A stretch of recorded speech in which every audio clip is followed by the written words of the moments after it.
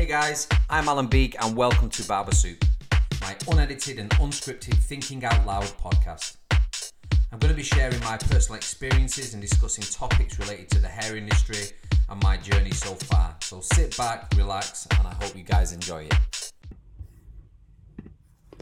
Well, can I just start by saying that it does feel absolutely amazing to be back. I apologise for the sound difference, obviously from my previous podcast, and I know the intro is exactly the same, but I'm in a different room and the microphone has looked in better state. When I opened the cupboard where I've been keeping it in the garage, it gave me that look as if to say, where the fuck have you been? Oh, well, apologies if you've got this on in the car and you're doing the school run with the kids. I do apologise.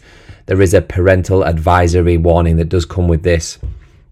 So excuse me for my profanities. But sometimes I feel like cursing and swearing does get the point across a little bit more than just being very politically correct. So first of all, I want to give a massive shout out to the facilitator of this new series, which is the brilliant booking and scheduling app Booksy. They know what it means to give out valuable information to help barbers and other people in industries like ours, where our time is precious, and because of them, the new series of Barber Soup is here. So I wanted to change the format of this series slightly. And the reason why I called it Barber Soup was because it was easy to take in, it was easily digestible, and full of nourishment, so to speak. But for any avid podcast listener, we all know that committing to a 2-hour podcast can be quite fucking arduous. And going off the title of this first episode, which is time, I'm automatically put off when Joe Rogan posts an episode and it's 3 hours long. Imagine how knackered the dog's going to be if you took her out for a walk and wanted to listen to the whole thing. I wanted to make them shorter, snappier, with as much information as I can in a shorter space of time. So let's just say we are being more efficient, which is the ethos in life, really. But let's say, for example, your journey to work or a short walk. That's what I wanted to fit this podcast into. So what you do in the morning and what you listen to can have a massive impact on the rest of your day. So my key objective throughout this series is to have them done in a time frame that suits, like I said, a short journey in the car, when you're out walking the dog or cat. I don't discriminate between pets. But seriously, I hoped more than anything that the first series would help people. I just wanted to get on a level and explain my troubles and woes, things that worked for me, things that didn't, and speed bumps I've had along the way. And obviously the last 2 years, there's been that many speed bumps. I'm being treated for fucking whiplash. The main reason I stopped doing the podcast was time, or lack thereof. But lockdown gave us all a nice little treat of one of life's most precious luxuries, which is time. It's what we all want more of, but the thing that we may waste. So it's the thing that we waste more of than anything. You can't buy it, borrow it, or get it back. So what we have to do is decide on what we do with the short amount of time that we are given each day, every month, and every year. One major thing that I learned, and one of the many positives that did actually come from lockdown, was using my time as best as I could. I planned things that need to be done and organised my life around using my time as efficiently as possible. And I don't mean around work either. There's much more to life than just work. I mean things I enjoy doing, exercising, walking, taking the kids out and catching up with friends. Now, I'm a nerd when it comes to planning and organising. So here's the first tip of this series, and that's to get yourself a planner or a notepad or a journal. And I always find buying a decent one, a substantial one, not a flimsy, shitty little notepad from Tesco. If the notepad or notebook or journal itself has some significant weight and it looks nice, you're much more likely to use it. And this is from past experiences. Everything I talk about comes from past experiences, really. Now, in this notebook or journal, this will be your Bible, your Quran, your holy scripture. And I always start a new one with the date.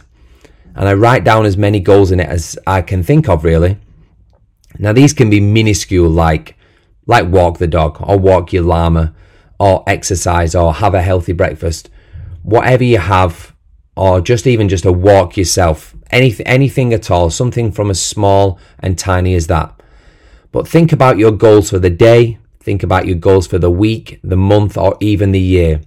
Just get some goals and objectives down on paper, and they can be at the start of the book. You can continue to put them through the book, but let's just open it up, and in that first page, write your name in it, your number, in case some poor sod finds it and wants to give it back to you because they feel sorry for you. Put the date in there so you know when you started. So those little small feats of achievements, even obviously when there are just tiny little goals, they can be small feats of achievement, or they can be massive feats of achievement. It's your journal, you do what the fuck you want with it. Goal setting gives us a tangible way of ensuring growth and movement. As explained in one of my first podcasts, the difference between motion and action. Motion is the planning phase. Motion is writing down the things that you need to do and then planning how you need to do it. Action is then getting the job done. A good example of making a list when you need to get to the shop or the home or the office, what you need in there, things like stationery. In order to be more efficient and professional, you need to order all these things. So you write a job list down or a shopping list. Action is then sitting there on eBay or Amazon and ordering it. It's as simple as that. Now remember, I stand behind a chair for 5 days a week, and it's great because I love to hear people's stories, their dreams and their aspirations, but this is them still in motion. Loads of people say things like, we should do this, or I could do that, or you know what I need to do? And it's like, always dream big. My little boy has a picture above his bed that says, dream big little one, which is dead cute, but a dream without action is just a fucking hallucination. So action, action, action. Now when it comes to the goals, there are 5 things that you need to think about. They have to be SMART.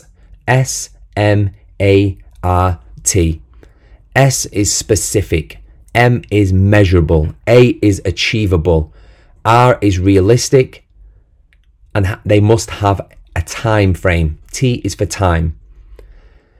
This is like the part in the film where the title makes its most significant appearance, like Debbie does Dallas, when you realise that Dallas isn't another woman and you're absolutely gutted. But time is the most important thing here. We plan, which is the motion, but then the action is getting the job done. Parkinson's law is a theory that we will always use the allocated time frame in which to complete a task. The perfect example is like when you're at school, when you're given 1 week to do homework, and I want you to answer this out loud. So you're at school, you're given a homework, you're given 7 days to do it. When would you do it? Yes, that's fucking right, that you would do it the night before. That is a perfect example of Parkinson's law. If you give yourself to the end of the day to do something, you will leave it till the end of the day. If you give yourself a week or a month to reach a goal, don't use the full week or the full month. Don't be a victim to Parkinson's law and attempt to complete the task way before the deadline is up. This is how you will become a winner, and this is how you will become more successful. So, buy the journal, make yourself a list of things that you need to do for the day, the week, the month, the year, and write yourself out a time frame in which to do it. Obviously, I'm going to elaborate on this more and more as we go through the podcast, but this is just a nice little starter, let's say. It's a starter for what's to come. This is how you become a winner, and this is how you become successful. And on that note, I'm going to leave you to your day. I hope it's a good one, and I hope you've enjoyed this first episode, albeit a little short. I know that, but that's me in general. And I've enjoyed it, just chatting away again to Mike here. But if you've enjoyed it, then please leave me a comment, leave me a review. I'm going to try and do these weekly or fortnightly, and obviously I'm going to try and get in as much information as I can in them as possible. If you could share them on social media and tag me in them, then I would be internally grateful. Thanks for listening, and as always, thank you to my sponsor Booksy for always being the perfect keeper of time and allowing the podcast to be reborn.